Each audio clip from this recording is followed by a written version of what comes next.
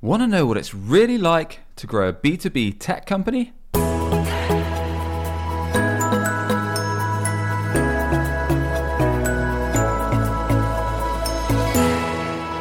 Hey, I'm Sam Dunning, host of the Top 10 B2B Marketing Podcast Business Growth Show, and to check out all my free resources, guides, or whenever you're ready to apply to work with me, head over to samdunning.org.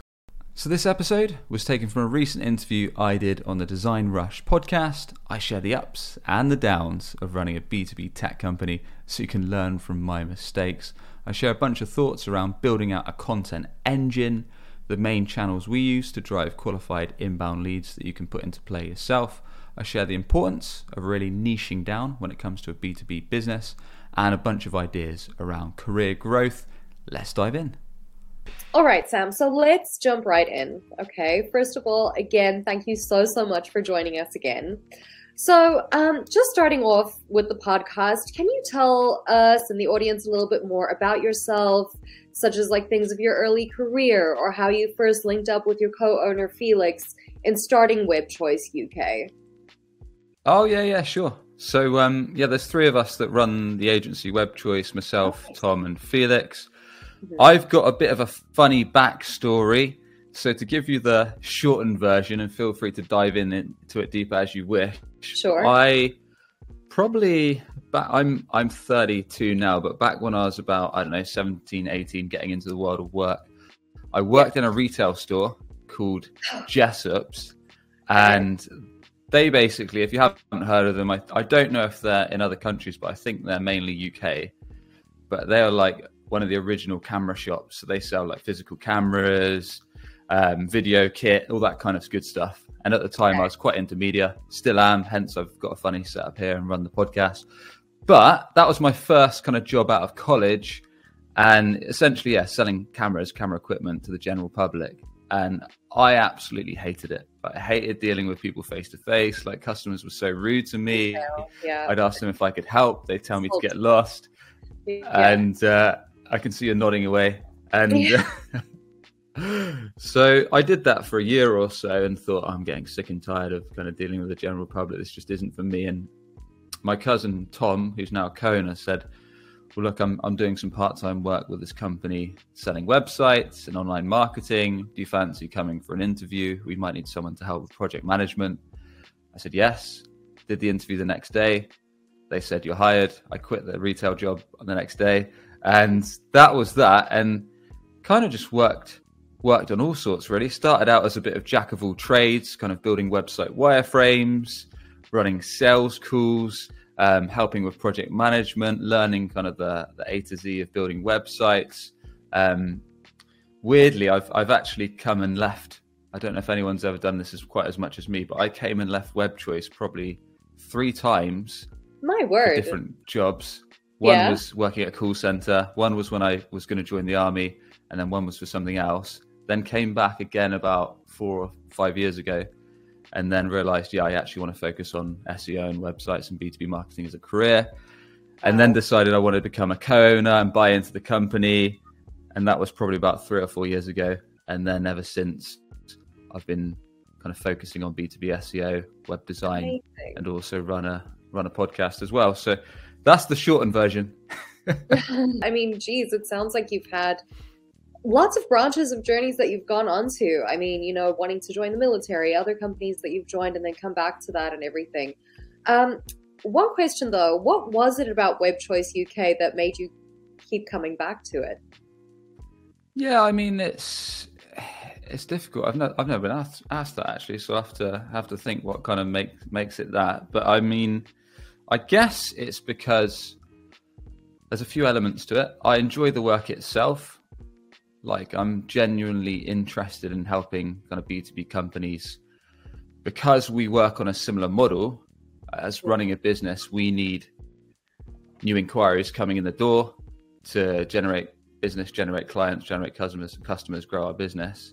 And we do much the same for similar companies. So I like the fact that the end result of what we bring drives growth and drives revenue for companies. So it actually gave me fulfillment in whether that was, redesigning a website to convert more leads, whether that was doing an SEO strategy to drive more traffic and opportunities for business, businesses because we were doing that ourselves. I enjoyed doing that for companies. I guess the people I worked with as well, and just find enjoyment in both the process and the end results, and the fact that it's quite a flexible role. So right now, working from home in my spare room, I just took the dog out for a walk. I can go to the gym. I can take a couple hours off. I can look after my kid. Then I can get back to work, and I don't have to do a traditional 9 to 5. I'm very fortunate that I can be quite flexible. Now, you're known for helping businesses get on their feet, as you've basically mentioned yourself previously, with the help of marketing and SEO. So was there like a specific point in your life where you decided to specialize in these segments, and what makes you so passionate about helping businesses grow, as you mentioned previously? Yeah, I mean, the moment I decided to take a focus on kind of mainly SEO with our business was probably quite selfish, really. I mean, just like most SaaS, most software as a service companies focus on recurring revenue, getting clients through the door and then billing them monthly. We wanted to do the same. Like, we were selling websites and our revenue was up and down each month. I thought, well, what's a service that makes sense for us where we can add value to customers, provide a service that's actually going to generate them business and inquiries, leads and customers or signups and demos, and at the same time grow our business so we have less of a up and down revenue flow, but more consistent. And SEO was the no-brainer. It was a bolt-on of websites. We already had content writers. We already had members on our team that could do it. So kind of a few years ago, it made sense to add that to our armory because we were doing it for ourselves to get clients. Why not do it for our customers? So that was probably the main reason. So as a co-owner of WebChoice, have you managed to set yourself, or how have you managed to set yourself apart in the B2B industry? It's a good question. It's not something we did right away. Like I couldn't say straight away, we niche down, because we've certainly learned the hard way. Like over the last, 13 or so years that I've been doing this. First off, I thought we could sell anything to anyone. And then I realized when you're trying to be everything to everyone, you're nothing to no one. Because you're basically saying we offer these. I was listening to a podcast folks talking about this exact thing this morning, where if you sound like you're a 360-degree all-in-one solution, you're just trying to appeal to the masses when you think you're appealing to everyone, but you're not. Having a niche and being upfront that you're not for everyone actually is a lot more radically transparent, appealing to companies that need your particular offer. So you might repel some businesses that don't need you, that's fine, but you're going to engage the type of businesses, prospects that you want to be working with. So yeah, we learned the hard way after gradually working with businesses that we felt were a decent fit. So these days we tend to work mainly with B2B companies that tend to have a sales team, and they tend to be either kind of service-based companies or tech or software companies. And the reason being is because that's mainly what we do ourselves. I mean, we're a service and we're a tech company. That's how we generate inquiries, through SEO and websites that convert. And then likewise, we enjoy working with those companies because we know the industry, because we're in a very similar one myself. Because I run a podcast, business growth show, B2B marketing podcast, I interview like tech, software, VPs of marketing, chief marketing officers and stuff every week. So I've interviewed like 300 of them so far over the last 3 years. So I have a good grip on how tech marketing works, how B2B marketing works. I understand the industry well. I sell a lot myself, so I understand that sales teams want a steady flow of inquiries, leads, and demo requests. So rather than just going for vanity metrics like traffic and rankings, we understand that the end result is a demo that's qualified or a lead that's qualified. That's the output that these companies want. So let's work together to see if we can help them. Right, exactly. So like a little bit more on the podcast, as you just mentioned as well. What made you to decide to take on the role of the podcast host in the B2B sector? That's a funny one. I think I started it in 2020, and it was like just when COVID was getting serious in terms of lockdown in the UK. And it was mainly because back then I actually initially wanted to improve my own sales skills. So I started it on a bit of a tangent. So it wasn't focused at all. Just like our website and SEO company wasn't focused, the podcast wasn't focused. It took 3 years to niche down the podcast. So I started it by just interviewing people that I looked up to, like, sales leaders that I saw on LinkedIn, entrepreneurs that I knew had great grown great businesses, and just ran interviews that weren't really focused. They would just ask them on their background and ask for a few tips on kind of sales, marketing, entrepreneurship. Sure. Did that for about a year or so. Was basically like a free education, just learning from people that I wanted to learn and sharing that on podcast channels and YouTube. Clever. Then after about a year and a half, I focused it down specifically to B2B marketing. So then like once a week, I'd do a solo episode where I would share actionable tips on like driving leads with your website with SEO and B2B marketing. And I'd also interview a marketing leader from a tech or B2B company and get them to talk about a specific topic. And it would be no fluff. It would just be literally actionable tips on one specific area. And then once we took that angle, then I started kind of seeing a better uptick in the listeners, but also more importantly, like inquiries that were coming in that were attributable to the podcast, where they'd actually say like, we'd listen to the YouTube channel, we'd listen to the audio podcast, and we'd like to discuss a project. So yeah, it wasn't a quick thing. It took me like a good few years to actually take a steer and take a grip, but it started off as a fun thing. The good thing about a podcast is, like I said earlier, it's like a university on steroids, because most people that you ask to interview on the show are quite happy to be asked. It's very rare that people turn down the opportunity. And there's so many ways that you can use a podcast to grow your business and build your brand and your company. Yeah, exactly. 100%. I really like that you kind of started out by interviewing people that you were looking up to and use that as a learning experience. I actually find myself, even with these podcasts that we're doing, is I'm learning so much. And I can just imagine also for other listeners of ours as well, also learning a lot. So yeah, it's really amazing to just get to talk to people. But I did see some of your episodes actually, and they were super engaging. I really loved them. I actually watched one.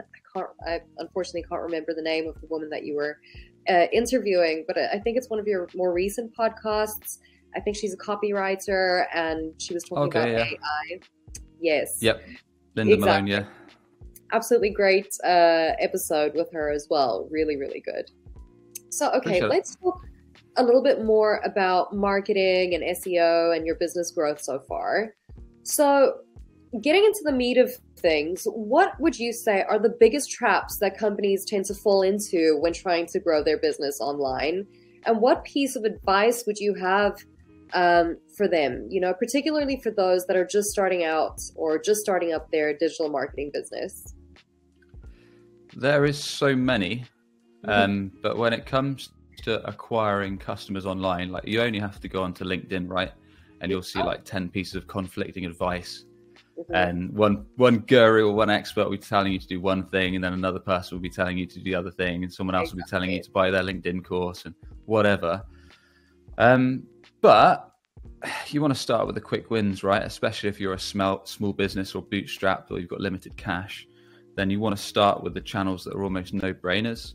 So you want to think, where are my target buyers, my target prospects, the clients that are ideal for me? Sure. Where are they most likely going to go when they need my service right now? What are the quickest routes to market for my company? Typically, there's a couple that spring to mind. So if you're like a B2B service or B2B tech business that we tend to deal with, then usually those no-brainers are going to be inbound, and they're going to be something like Google paid search, aka Google AdWords.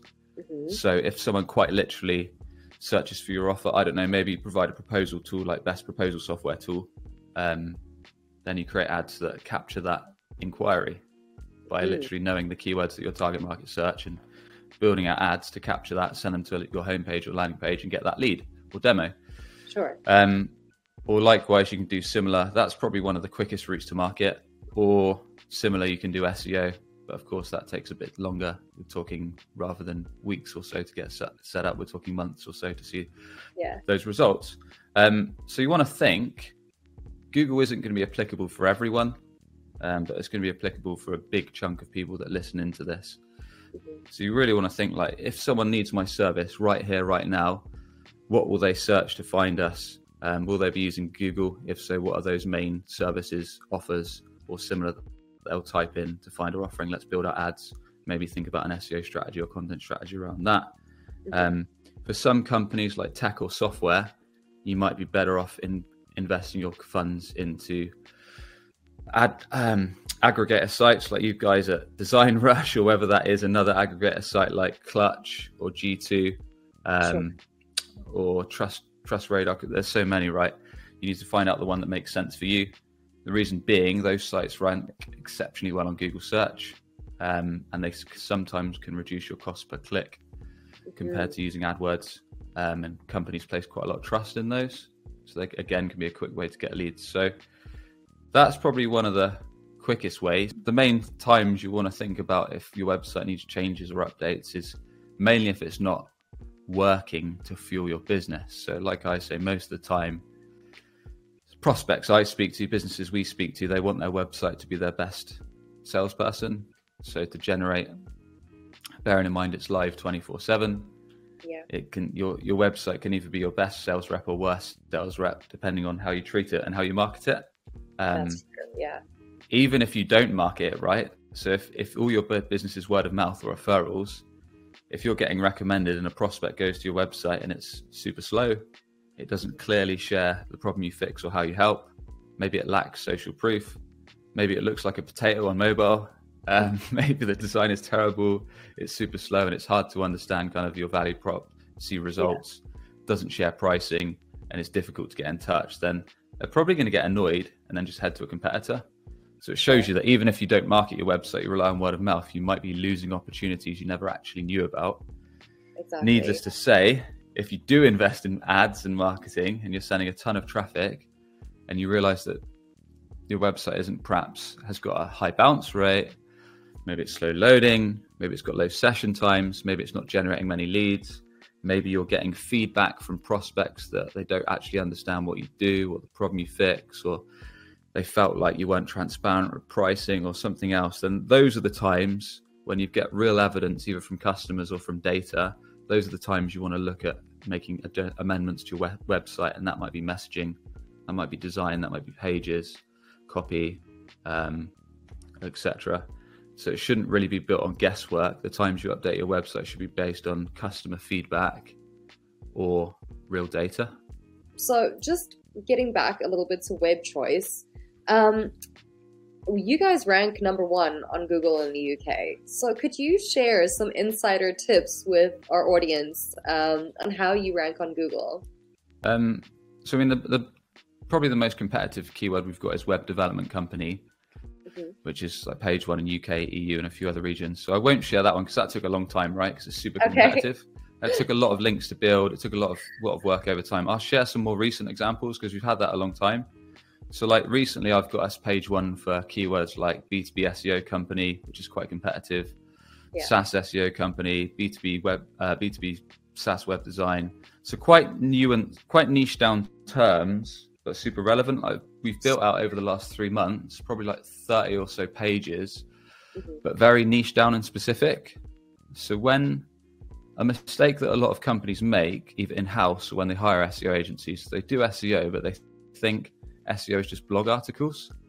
And I think that's like a massive mistake that companies make, because yes, articles are useful in SEO, but they're usually at something called the top of the sales funnel.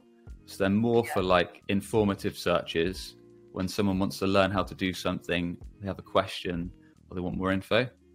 Whereas you want to start the opposite. You want to start at the bottom of the funnel where someone's going to land on a page when they actually need your offer or your service or your product today. So you want to start with what's called high intent or more commercial keywords. So an actual tip that we did that other companies can do is, what are the niches, the industries that you serve? Yes. Find out what they're searching for and build out those pages to capture that demand of a high intent customer searching for what you do today. So in our case, that was things like B2B SaaS SEO, building out a page for that, B2B web design company, SEO for funded startups, SEO for SaaS companies, SEO for fintech, all those different pages. And how we did that, what you can do is literally type in, work out all of those first, make a detailed list of all the niches you serve that are most profitable clients for your business and you actually want to do business with, list them all out, use a tool like Ahrefs or SEMrush to find out what keywords are relevant. Then Google each keyword that you want to rank for, look at the top 3 organic results, assess what they've got on their long form pages, because these pages are probably going to be quite long form, quite detailed. Yeah, exactly. Look for gaps in the content, i.e., okay, they've got information about the problem they fix, maybe some about the offer, and then maybe some case studies. How can we improve this page? All right, they haven't answered some questions. Maybe we can add some common questions at the bottom, like, why are you so expensive when it comes to SEO? How does it work? Do we get a dedicated account manager? What are the questions you get on sales calls? Because Google rolled out something a while back called EEAT, Experience, Expertise, Authority, Trust. So they want to see that you've got hands-on experience, hands-on expertise, that you're an authority in the industry, and that people are going to trust you. So if you can portray that in the content that you put in these long form pages that I've just laid out, it's going to help you rank a lot better.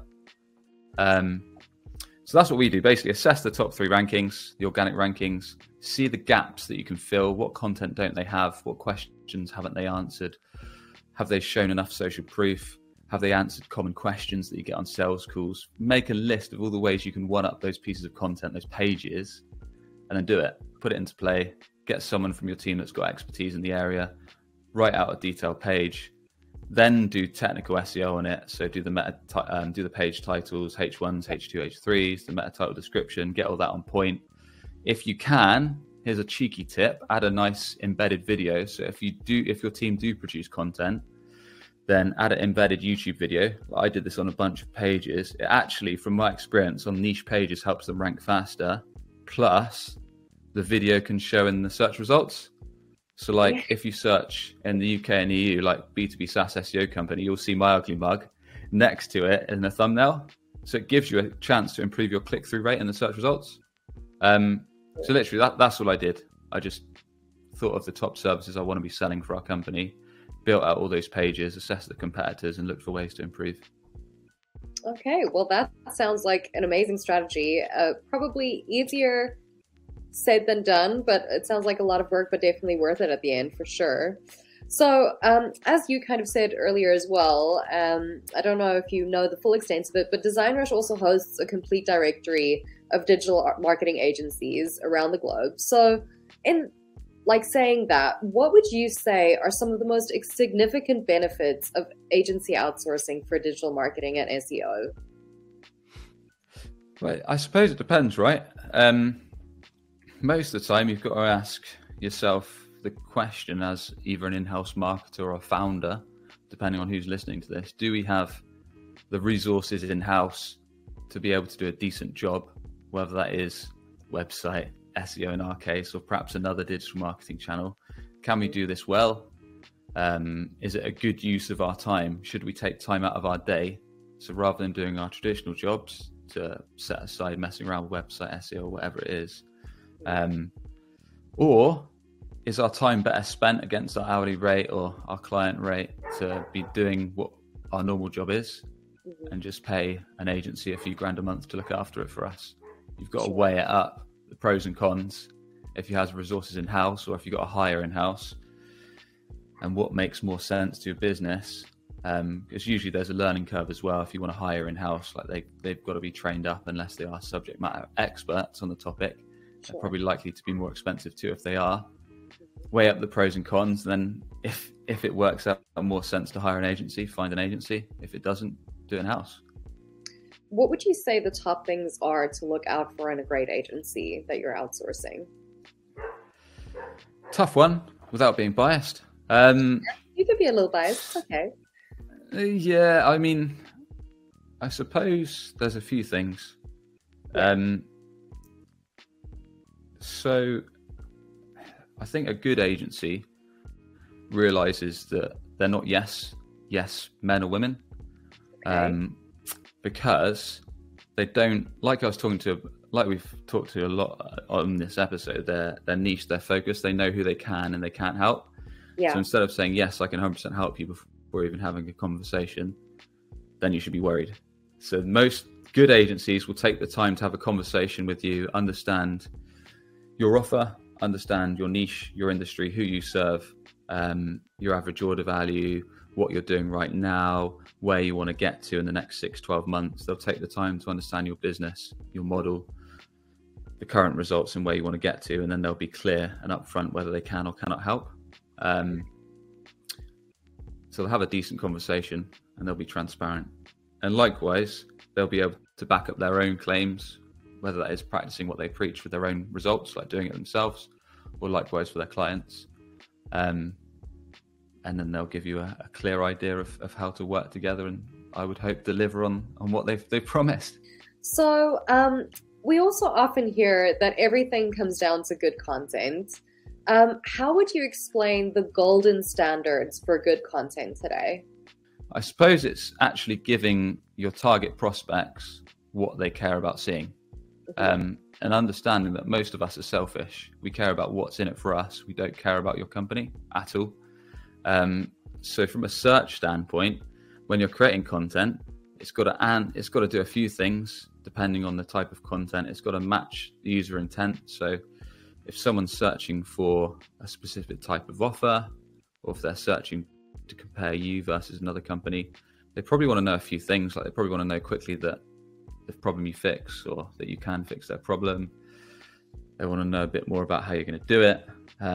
Maybe they want to know some answers to their questions, like I talked about earlier, like what's the price, what's the process, how does it work, all that kind of good stuff. So it's, good content understands what prospects care about in that relevant scenario. And most of that intel comes from expertise.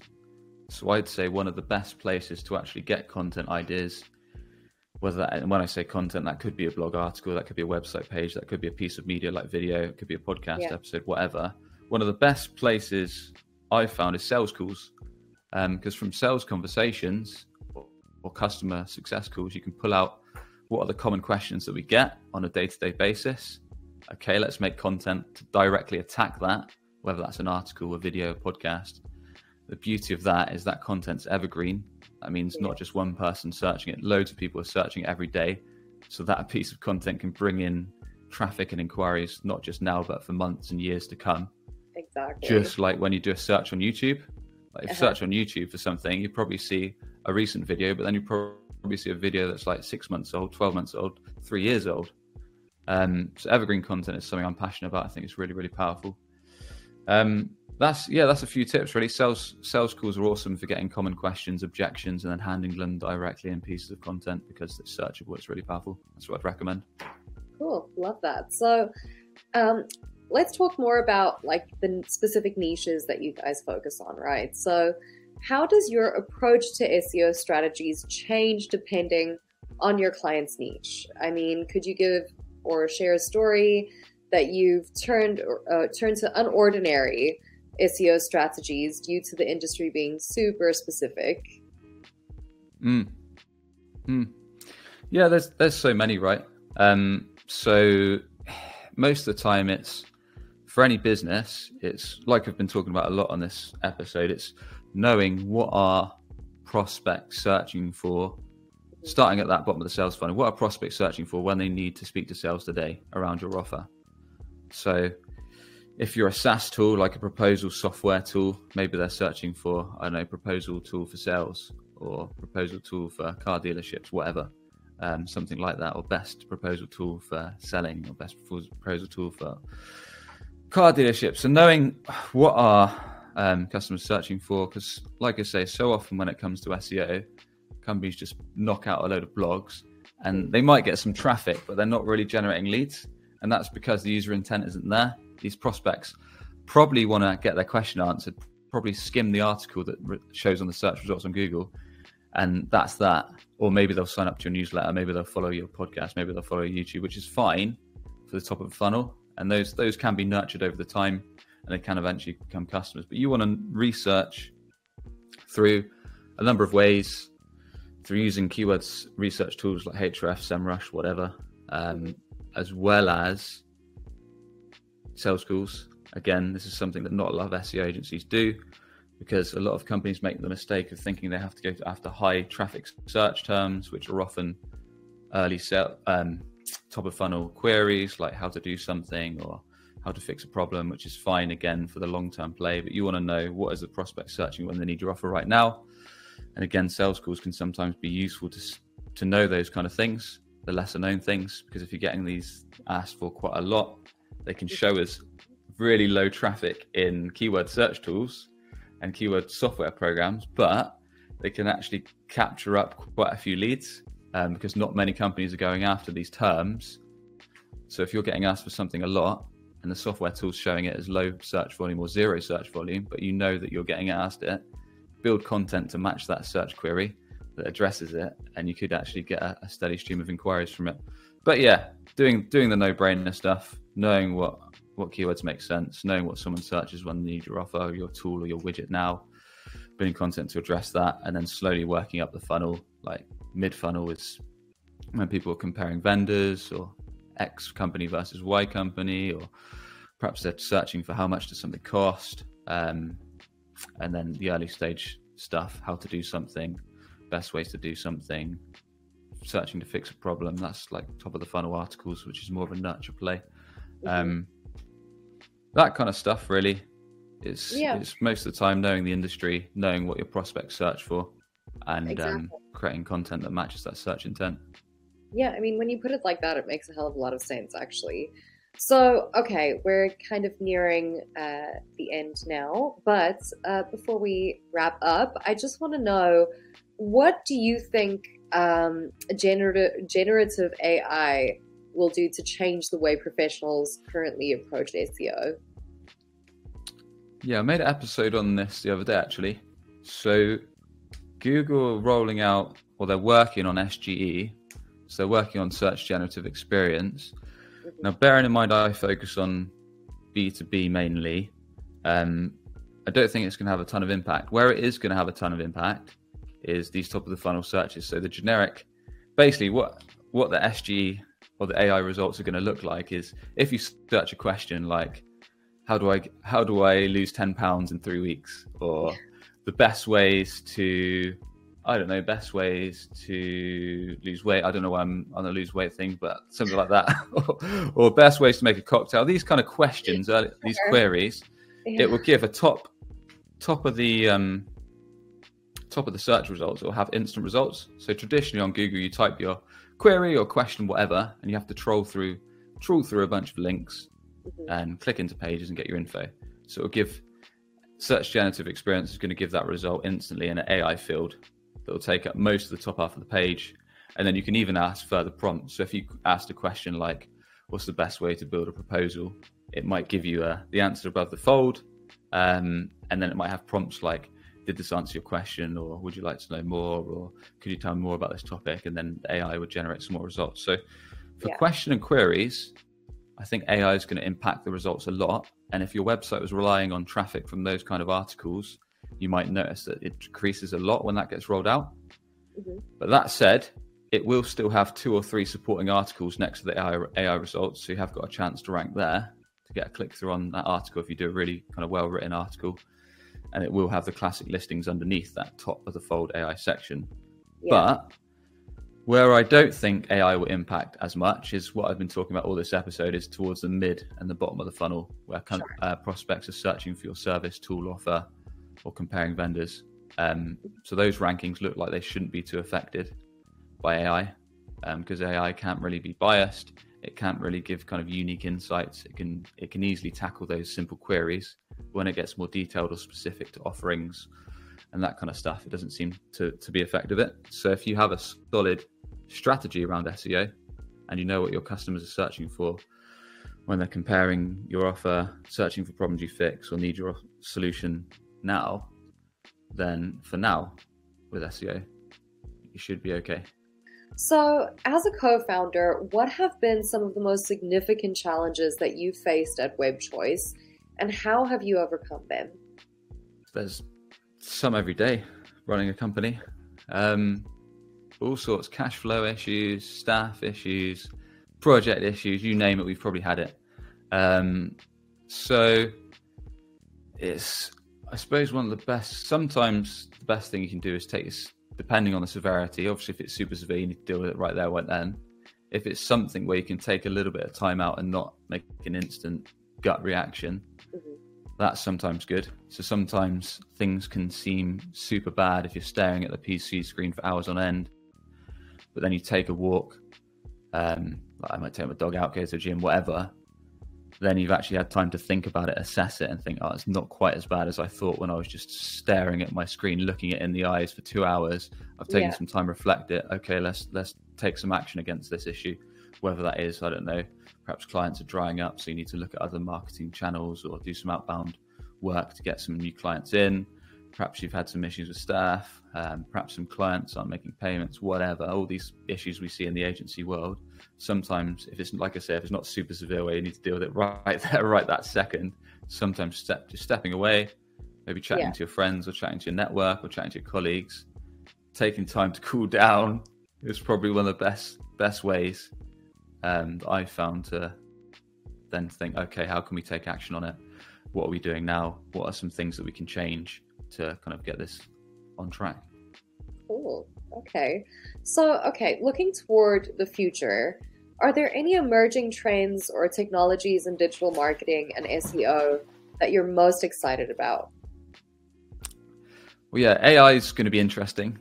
Yeah. And those points we just discussed about there, how that's going to impact the search results when they roll that out in various countries. That's going to be interesting to see how that impacts the search results and how certain websites that perhaps have been a bit too blog focused on their traffic get impacted. So that's probably one of the main things that's up and coming in terms of an SEO standpoint. So yeah, it'll be interesting to see what Google do there. It'll be also interesting to see how they change their ads, Google Ads, because obviously a big money spinner for Google is the fact that right now the ads show at the top and bottom of every search result. So it'll be interesting to see how they keep that flowing when the AI instant search results come. So I suppose those are the main things that will be interesting to see when they get rolled out. Yeah, absolutely. So finally, Sam, what advice do you wish you could give to yourself at the beginning of your career while you were building it in marketing? Again, most things, like loads of stuff, but probably take action quicker. Procrastination is something I, like many of people, are great at. I can spend hours scrolling on LinkedIn, replying to comments and faffing around when really my time is probably better spent on other things. So yeah, thinking about, by all means, take time to think, get inspiration from other sources, other trusted sources. Like, for example, I think my career took a big positive change when I started investing in myself. And when I say that, I mean actually listening to audiobooks around marketing, around entrepreneurship, business growth, hosting my own podcast and interviewing people that I wanted to learn from, and then taking action, like actually noting down the ideas, taking action against it, building my own stuff, experimenting, learning what works, what doesn't, and progressing. And just trying to actively learn something new when you can and take action against it and experiment for yourself, build something, build a podcast, build your own website, start posting on LinkedIn, and see how it goes. What's the worst that can happen? Amazing. I really love that. And there we have it. I hope you enjoyed this interview. As always, if you did, a rating and a review on Apple Podcasts is very much appreciated.